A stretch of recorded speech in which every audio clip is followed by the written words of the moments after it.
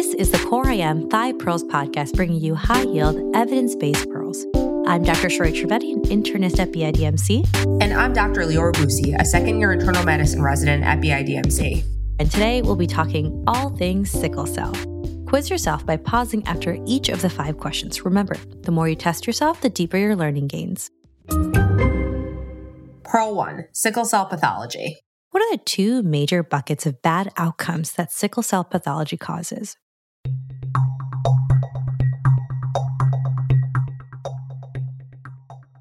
Pearl 2, transfusion. What are the indications for a simple transfusion? And then what are the indications for an exchange transfusion?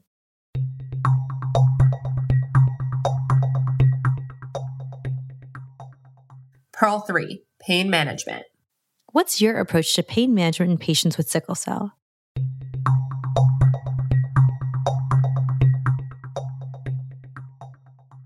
Pearl 4, treatment.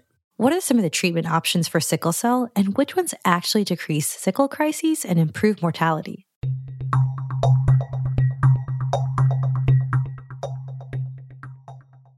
Pearl 5, complications of disease. What are some of the major sickle cell complications to watch out for, and how can we prevent some of them?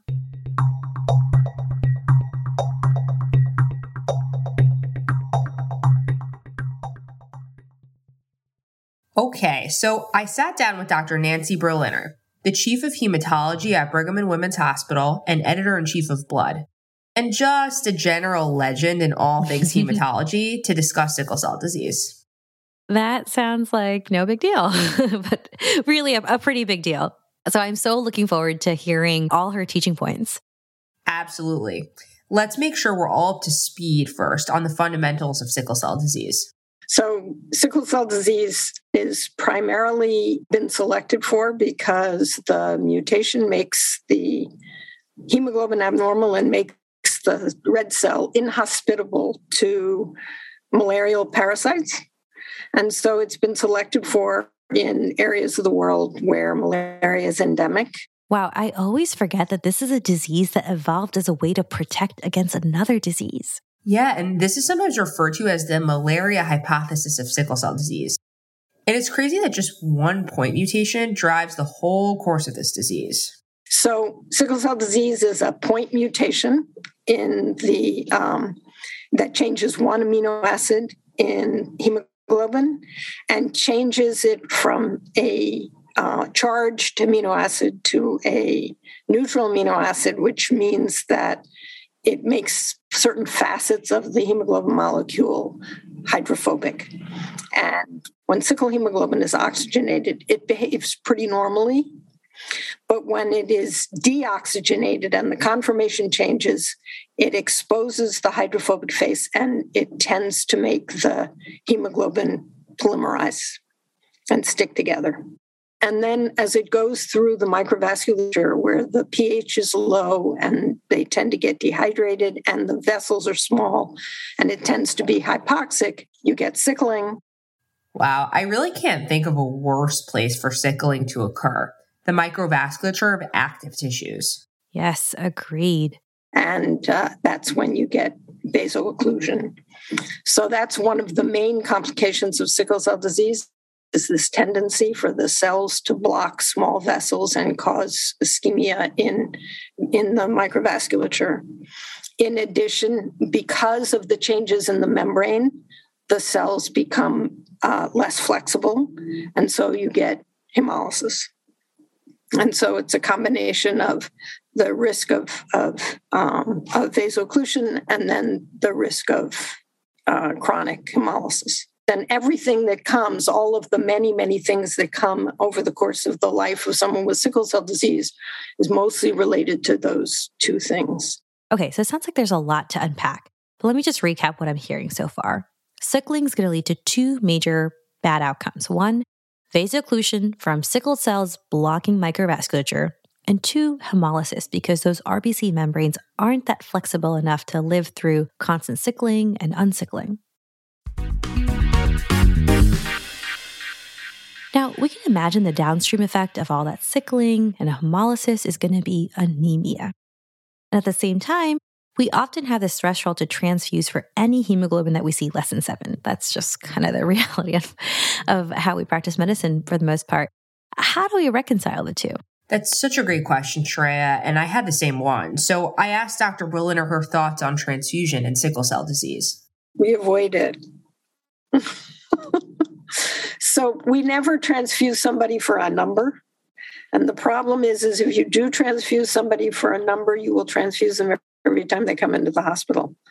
And that's how you end up with a patient with a ferritin of 5,000 and heart disease and liver disease and diabetes and all that stuff. So you're telling me that even if their hemoglobin is like 6.2, we still avoid transfusing? You know, they have scary looking crits, but if you look back, they've had that same blood count for months and months and months and years and years and years. And really that's where they live.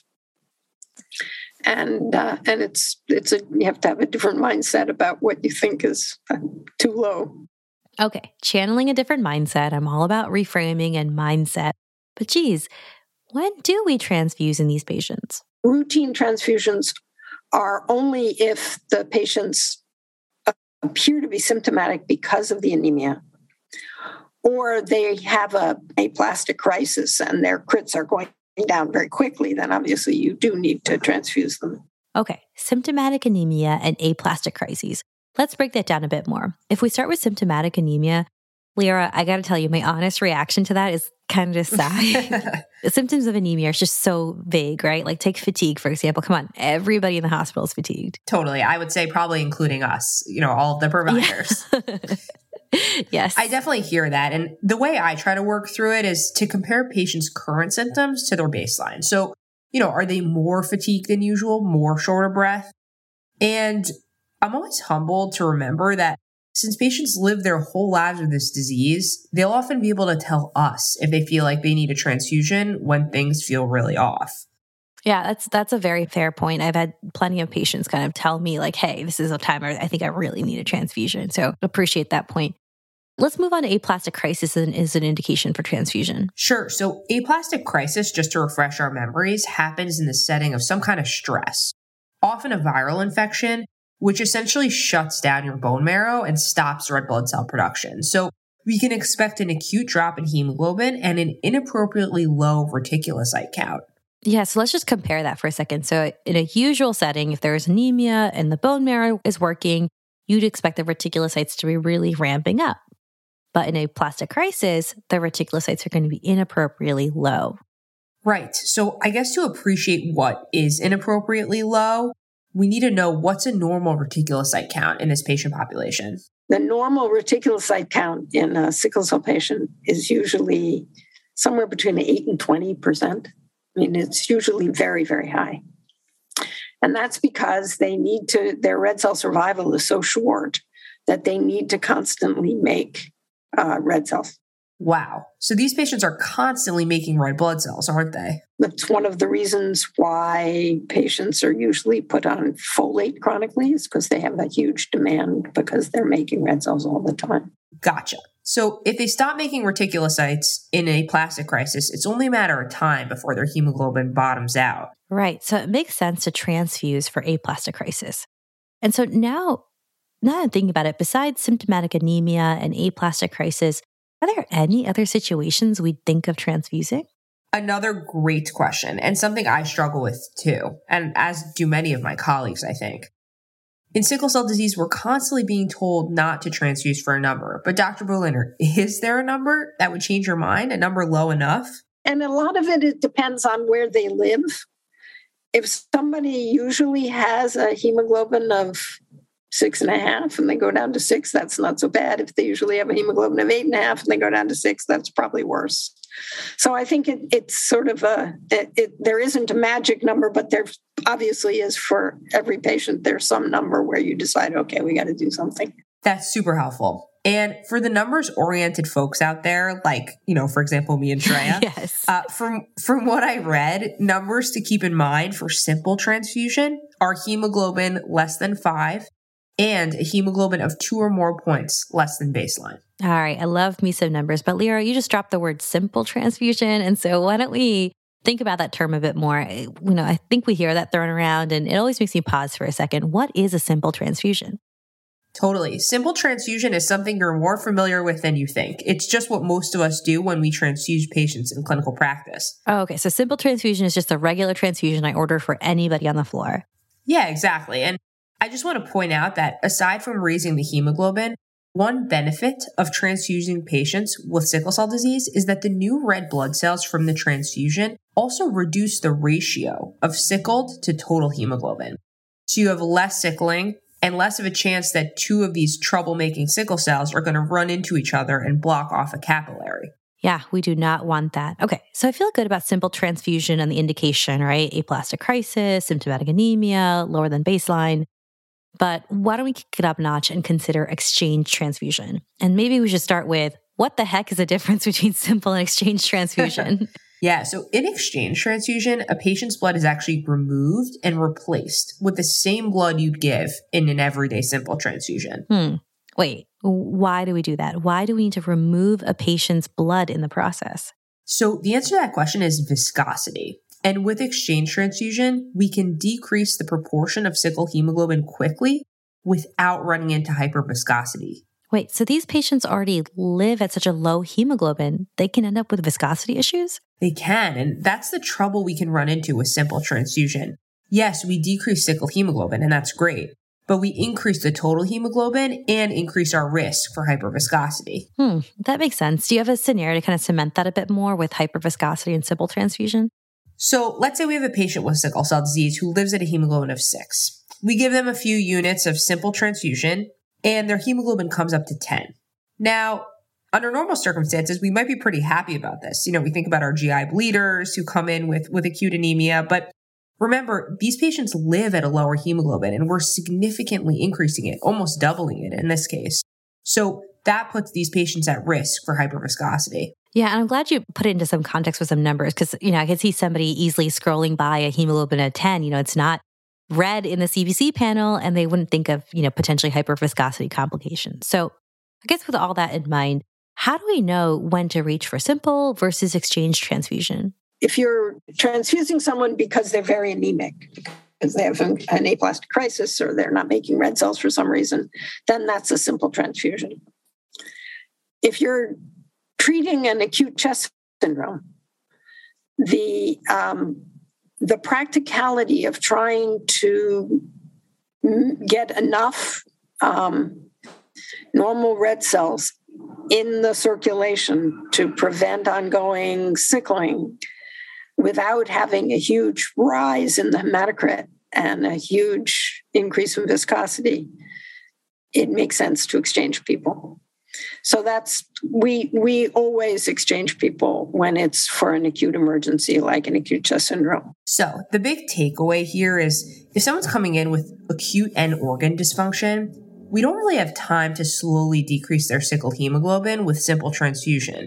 So we favor exchange transfusion in situations like respiratory failure, stroke, or a multi-organ failure, where you need rapid reduction in sickle hemoglobin and sickling without running into the risk of hyperviscosity. Nice. I'm really grateful we're sharpening our thresholds for transfusion because I think particularly with transfusion, we're always weighing pros and cons, and these transfusions are not without risk. Definitely. And Dr. Berliner has a wealth of experience in this domain, and she walked us through some pretty unforgettable stories about transfusion complications. The most feared complication and what can actually be lethal is hyperhemolytic syndrome, which can develop, and it's not common, but it does happen. So just to refresh our memories, hyperhemolytic crisis is a sudden severe hemolysis. You'll find an acute drop in hemoglobin and abnormal hemolysis labs. Wait a minute. A lot of these patients with sickle cell are kind of constantly having some low level of hemolysis at baseline. How do we go about diagnosing hyperhemolysis? Trey, you're always catching these difficult issues that we run into. I thought we were just going to skate by. Yeah. So this is definitely true. An undetectable haptoglobin might be their baseline. And that's where some of these other markers like AST, indirect bilirubin, and LDH can be helpful as well. Comparing those levels in the acute situation to the patient's baseline levels. It's usually associated associated with certain specific antibodies that are formed. It's important to do extended typing on those patients because of the rate with which they will develop antibodies. And you can actually prevent many of the antibodies that are formed by having extended typing and being very, very careful how you cross-match patients. Okay, it sounds like it's going to be pretty important when we're ordering transfusions to be in close touch with a blood bank. So we had a patient who was who was often in the hospital, who had one or two antibodies that had developed very early on, and she always had extended typing. And then she went to another hospital where they did not do extended typing and got blood that was matched for the two known antibodies, but otherwise was not nearly as carefully matched. And she then had 15 antibodies and became untransfusible. And she ultimately developed had bone marrow necrosis and developed she went down to a hemoglobin of 2 or 3. And we ultimately had to transfuse her with the best blood that we could that was cross-match negative and treat her with all kinds of other things to try to get her through. We gave her eculizumab so that she wouldn't have complement-mediated red cell destruction. We did all kinds of things.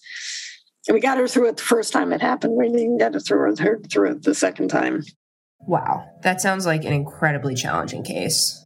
Yeah, and really just drills home that we need to do our due diligence to talk to blood bank, let them know, hey, I have a patient on my service who has sickle cell disease, send that typing screen early on in the admission and give them all the time that they need to do that careful extended typing. And Dr. Berliner also walked me through some of the other major complications of transfusion that we should be thinking about. But iron overload is a major problem and is, in fact, I think, a leading cause of death among older patients with sickle cell disease. It's hard to unload people who have an anemic disorder because you can't phlebotomize them the way we do people with hemochromatosis. So they have to be on chelators. Yet another humbling reminder about the harms of transfusion if we can avoid it. Yeah, exactly. So much to weigh here. So why don't we recap?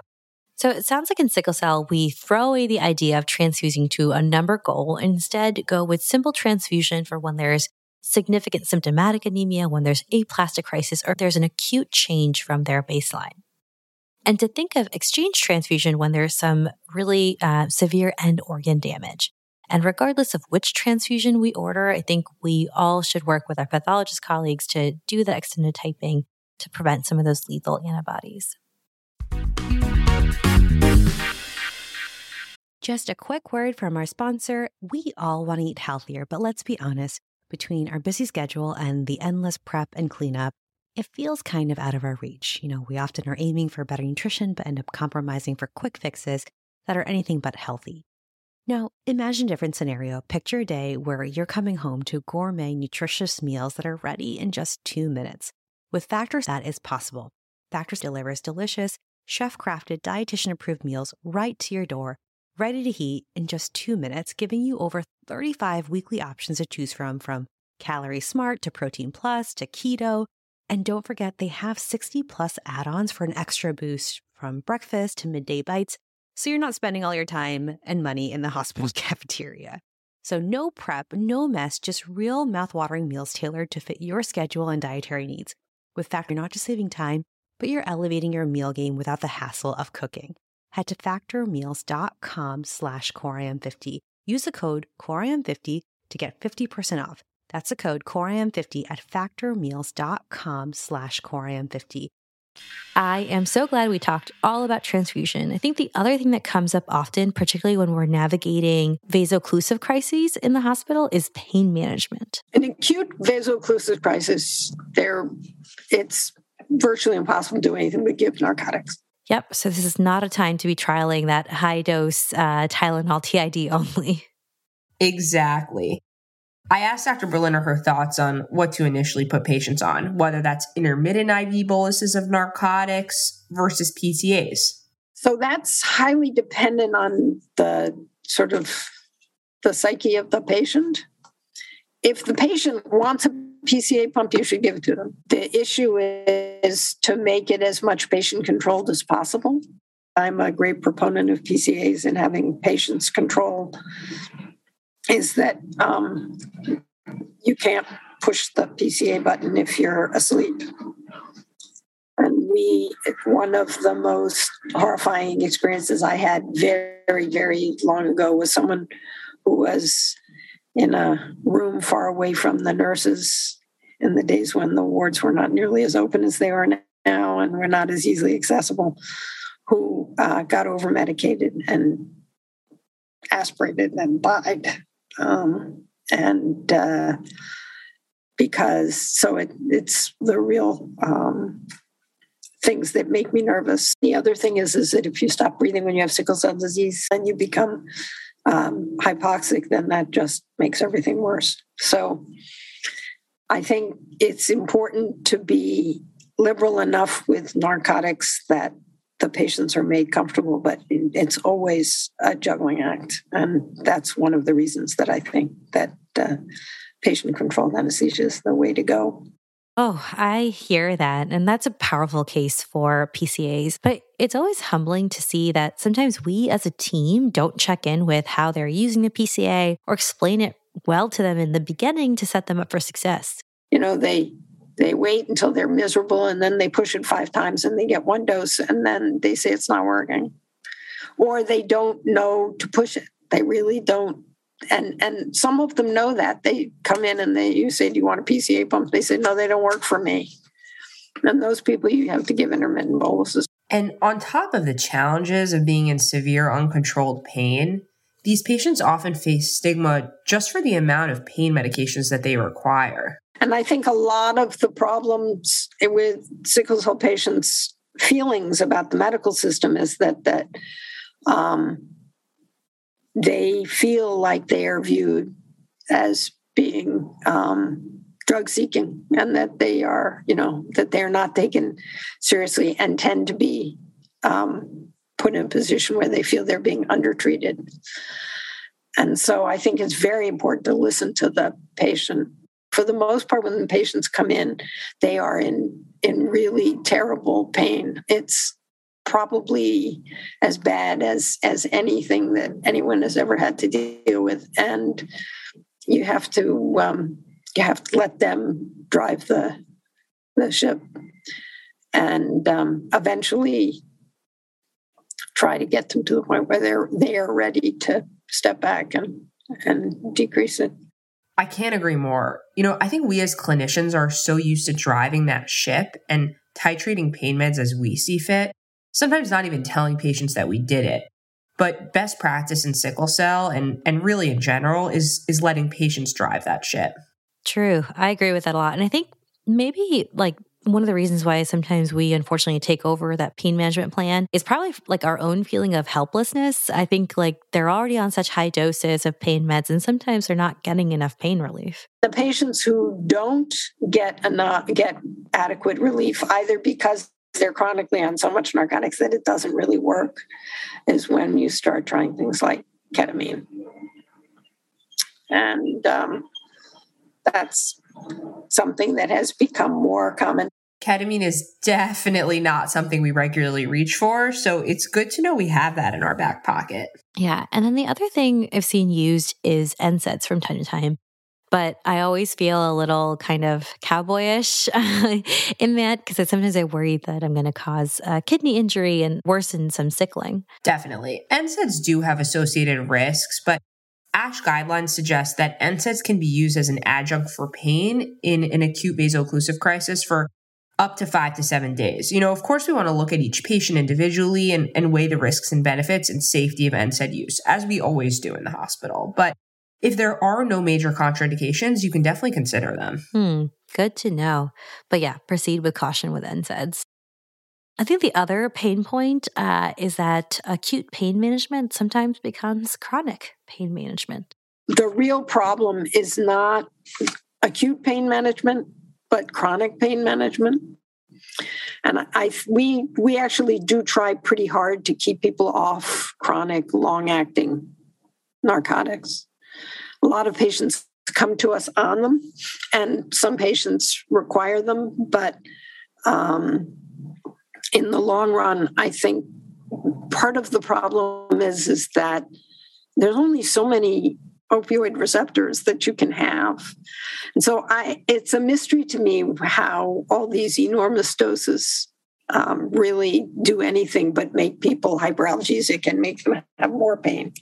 Okay, so that's a tough balance to strike, right? We are trying to keep them off narcotics long term, and if they do need it, we're also balancing them not crossing over to the hyperalgesic side. It's also true that sickle cell disease is associated with abnormal pain responses. So there have been studies that if you give a painful stimulus in the hand, and you look for changes in vascular tone and vasoconstriction, in a normal person, you get an immediate vasoconstriction reaction. And as you repeatedly give that stimulus, it decreases. You sort of get used to it. In sickle cell disease, it increases.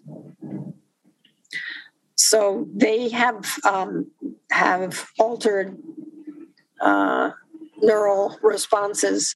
That abnormal pain response is really important for us to understand, because I think many of us are just not used to giving such high doses of narcotics. Like it's uncomfortable and challenging. But this really helps provide context for the pain and suffering that these patients experience and why they need these doses of medication.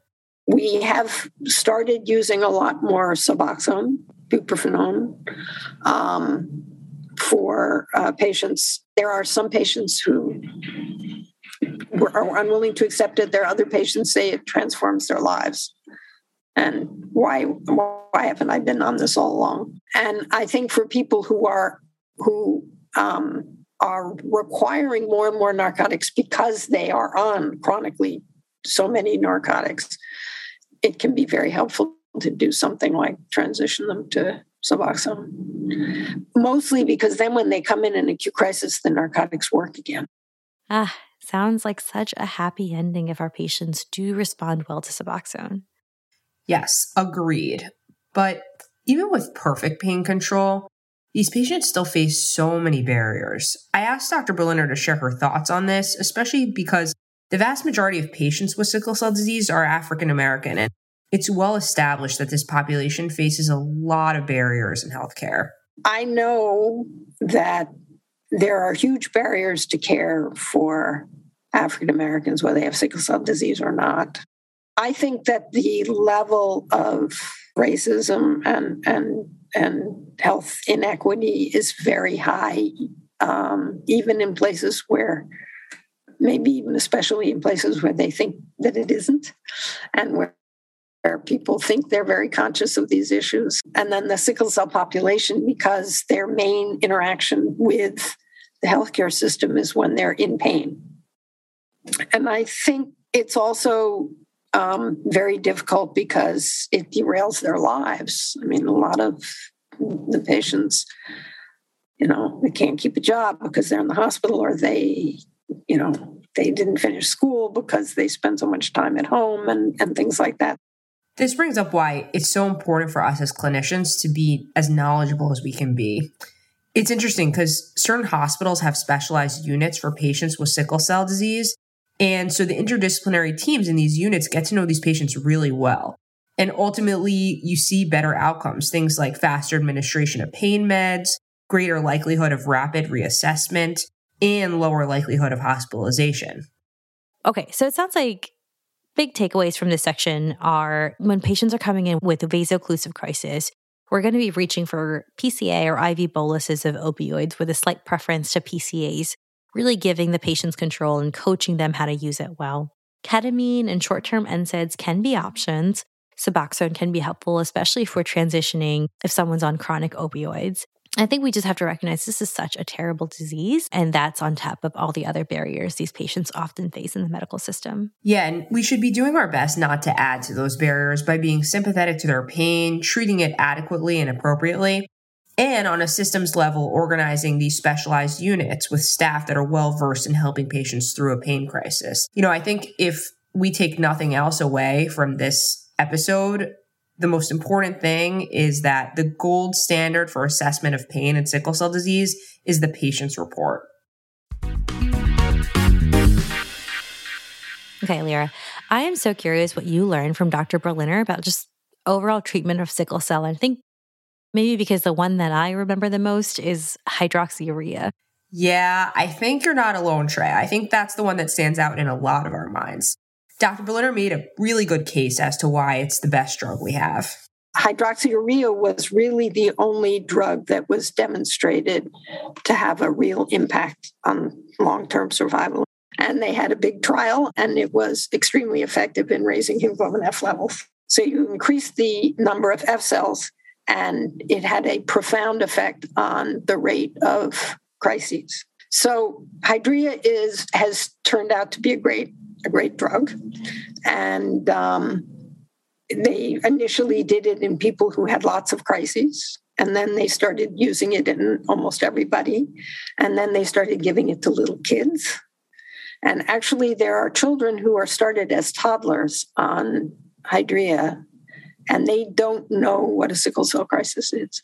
They do great. The one thing you have to watch is, it's a tough disease to live with, and patients don't always take all the things you give them. So one of the markers of taking Hydrea is it makes your red cells really big. It causes megaloblastic changes, and so they get a very high MCV. So if a patient comes in and they're supposed to be on hydroxyurea, but their MCV is normal, we should definitely double check that they're actually taking their medication as prescribed. Yeah, I will definitely look out for that when I'm doing admissions. But speaking of admitting patients, I think the other thing that comes up with hydroxyurea often is, is it safe to continue inpatient with a vaso-occlusive crisis, or should we kind of say restart in a few days or when they're discharged? Definitely keep it going while they're in the hospital. Safe and appropriate to do so. Okay, nice. And then what are the other drugs except for hydroxyurea? So Hydrea is sort of the mainstay upper level treatment. And for years and years and years, there was nothing else. It was supportive care. And then in the last few years, there have been two new drugs that have been introduced. One is voxelotor, which is a drug that shifts the oxygen dissociation curve. So it makes the hemoglobin the oxygen hang on to the hemoglobin longer. There's been an ongoing controversy as to whether it does that at the expense of oxygen delivery. And so there is a huge back and forth about it, because the clinical trial and the basis by which they approved voxelotor was actually based on an increase in hemoglobin and not on a reduction in sickle cell crises. And in fact, there was no change in the rate of sickle cell crises, despite the fact that people had better hemoglobins.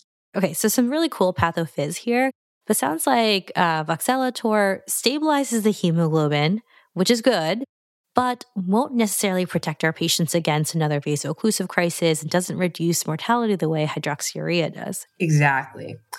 And Dr. Berliner had one more new drug she mentioned that we might see patients on. The other drug is a biologic agent called crizanlizumab, a mouthful, which is a p-selectin inhibitor, which, as we've learned more about sickle cell disease, turns out that adhesion of white cells and platelets have an important part to play. It's not just the red cells that are causing the problem, and they create inflammatory responses, and there's a lot of involvement of white cells and platelets in the pathophysiology of crises and of sickle cell disease. And so this is an antibody that blocks adhesion to endothelial cells. Another cool drug, and yes, crizanlizumab does decrease sickle crises, but again, does not reduce mortality like hydroxyurea does. One other drug that's out there to be aware of is L-glutamine, and that's an oral agent that works through antioxidant action to reduce sickle crises as well. I'm curious, Lyra, what are some of the downsides to all these novel drugs? I bet they're expensive. They sure are, Shreya. So you can imagine it's challenging getting them on formulary in major hospitals. And then, if patients are going to take their home meds, they have to remember to bring them in, which presents challenges in and of itself as well. Yeah, true.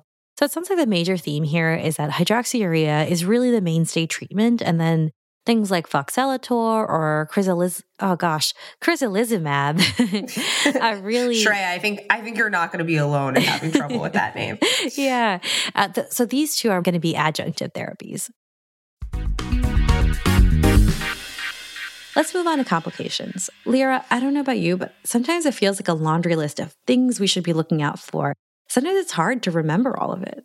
Yeah, and it's going to feel like that, Shreya, because unfortunately, in sickle cell disease, basically any organ, you name it, can be affected acutely or chronically by sickling. That is so humbling to think about. Why don't we go through some examples? Sure. So in the liver, for instance, sinusoidal obstruction by sickled red blood cells can lead to sickle hepatopathy. And at the level of the penis, vaso-occlusion can cause priapism. In the lungs, microvascular obstruction can lead to pulmonary hypertension. Even in the spleen, early on in life, sickle cells lead to vascular obstruction and splenic infarction. Of course, nobody has a spleen. And then there are multiple infectious complications based on the fact that they are asplenic. Osteomyelitis, and the thing that's sort of characteristically considered something that is unique among sickle cell patients is the prominence of salmonella as an infecting organism in osteomyelitis, although they get plenty of staph too. Gosh, what a refreshing throwback to an association I think we all memorized some time ago. All right, so that's the spleen. What about the brain? In adults, you also can get strokes, but they're of a different kind. They tend to be related to neovascularization in the brain, and they're basically AV malformation type lesions, and they can bleed and people can get devastating strokes. So patients who have that tend to get exchange transfused based on what we know about pediatrics. Okay, we'll definitely be on high alert for strokes in this population. Absolutely. And I think of kidney disease as a pretty big issue as well. Renal failure can be a major problem. If you have a cell in a very hypertonic environment, then water moves out of the cell and the concentration of hemoglobin rises. And so the concentration of unoxygenated hemoglobin rises and the cell is more likely to sickle. So almost all sickle cell patients have infarcted the papilla of the kidney. And so by the time they're adults, they can no longer concentrate their urine because they've lost the inner medulla, which is where all of the concentrating mechanisms take place. This can lead to patients peeing out a lot of extra free water and becoming pretty dehydrated. For those interested, the term for this is isostenuria. If you want to sound smart on rounds, just drop some isostenuria. Yeah. We got to get some nephrologists in here to make sure I pronounce that right. Exactly. We do have patients who are actually on dialysis, but in general, the loss of concentrating ability does not affect the glomerulus, so that most of the other functions of the kidney are still intact. So they don't develop end-stage renal disease. What they do is they get very predisposed to becoming dehydrated, and dehydration is very bad for sickle cell patients. That's one of the reasons why every patient who comes in the hospital with sickle cell disease is put on fluids, sometimes to their detriment, because as they get older, they tolerate the fluids less well. We tend to drown them, which is not good either. But in general, at least conceptually, it makes sense that you would want to make sure that they were extremely well hydrated. Okay, and then which type of fluid to help prevent that dehydration is where things get a little interesting and nuanced. So you'll often see people practice in a way that they're often giving hypotonic fluids, like 1/2 normal saline or half normal saline. The idea here is that sickle cells are slightly dehydrated, and so a slightly hypotonic environment might be beneficial in promoting water entry into the red cells. Yeah, or at least that's the idea in theory. I think we will need a large-scale prospective clinical trial to tell us which fluid will give the optimal environment for these cells and what the associated clinical outcomes would be. I'm so surprised there isn't a trial like that yet. But yeah, it's so good to know in theory, but hasn't panned out in studies yet. But it sounds like either way, the takeaway here is that patients are going to lose a lot of fluid, and we want to prevent that vicious cycle of dehydration and more sickling in the kidneys. The last big complication in sickle cell disease that we're going to talk about today is acute chest syndrome. This is from acute vaso-occlusion in the pulmonary microvasculature. The tough thing about diagnosing an acute chest is it's virtually indistinguishable from pneumonia. Yeah, I think it's a tough diagnosis, right? Because the criteria for acute chest is basically pulmonary infiltrates plus one of the following: fever, hypoxemia, tachypnea, use of accessory muscles for respiration, chest pain, coughing, wheezing, rails, the things we'd expect with pneumonia. Yeah, so really going to be pretty hard to tell. So you have to basically treat any possible pneumonia in a patient with sickle cell disease as an acute chest until proven otherwise. So your management's going to include antibiotics, plus consideration of simple transfusion if it's a very mild acute chest versus exchange transfusion if their presentation is worsening or more severe. And last but not least, always important to assess for possible PE and venous thromboembolism in these patients. Something that I think we underappreciated until actually relatively recently is the significance of thromboembolic disease in this population. If they have really striking pleuritic chest pain, you need to make sure they don't have PE. We used to be very frightened about doing PECTs on people because if someone's in the middle of a crisis, giving them dye is not a good thing to do. Dehydrate their red cells a little more. But we have become much more conscious of the fact that you can get DVTs and PEs very easily in these patients. Great. And so while we're talking about management, we should give some space to talk about prevention. Lyra, you gave a talk to your co-residents that I was fortunate to be at and was inspired by, because you were talking about this and I didn't know this. I didn't know how compelling the data was for incentive spirometry to prevent acute chest. I'm so glad you brought that up, Shreya. There was one small RCT back in 1995 that I really liked. So guess how much incentive spirometry decreased the risk of pulmonary complications in hospitalization for upper body vaso-occlusive crisis? I don't know, maybe like half? It actually decreased the risk from 8 out of 19 hospitalizations in the control arm to only 1 out of 19 hospitalizations in the incentive spirometry arm. So, it's a small study, but pretty striking clinically significant numbers. Nice. I love me any low-cost, simple intervention to prevent complications. So that's a major complication. And what organ have I left out? That's my favorite line in the whole interview. And I think that's a good place to recap then. So in terms of complications, we're going to look out for strokes and particularly bleeds in adults. With kidney failure, it's more so that they won't be able to concentrate their urine and they're going to be peeing out a ton.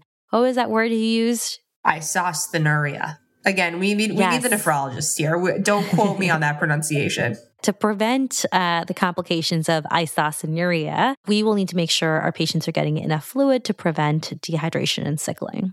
And lastly, we talked about acute chest, which is, again, virtually indistinguishable from pneumonia, but always want to be on high alert for it and talk to our hematology colleagues if we have concern for it. And that is a wrap for today's episode. If you found this episode helpful, please share this with your team, your colleagues. Give it a rating on Apple Podcasts or whatever podcast app you use. It really does help people find us. If you want to share your own tips, your own challenges with the topic, tweet us, leave us a comment on our website page, our Instagram or Facebook page. Thank you to our peer reviewers, Dr. Jonathan Berry, Dr. Yang Jing, Dr. Jason Fried, Dr. Ram Reddy. Thank you to Doc Shpatia for audio editing, as well as to Dr. Samuel Woodworth for the accompanying graphic. As always, we'd love to hear feedback. Email us at hello@coreimpodcast.com. Opinions expressed are our own and do not represent the opinions of any affiliated institutions.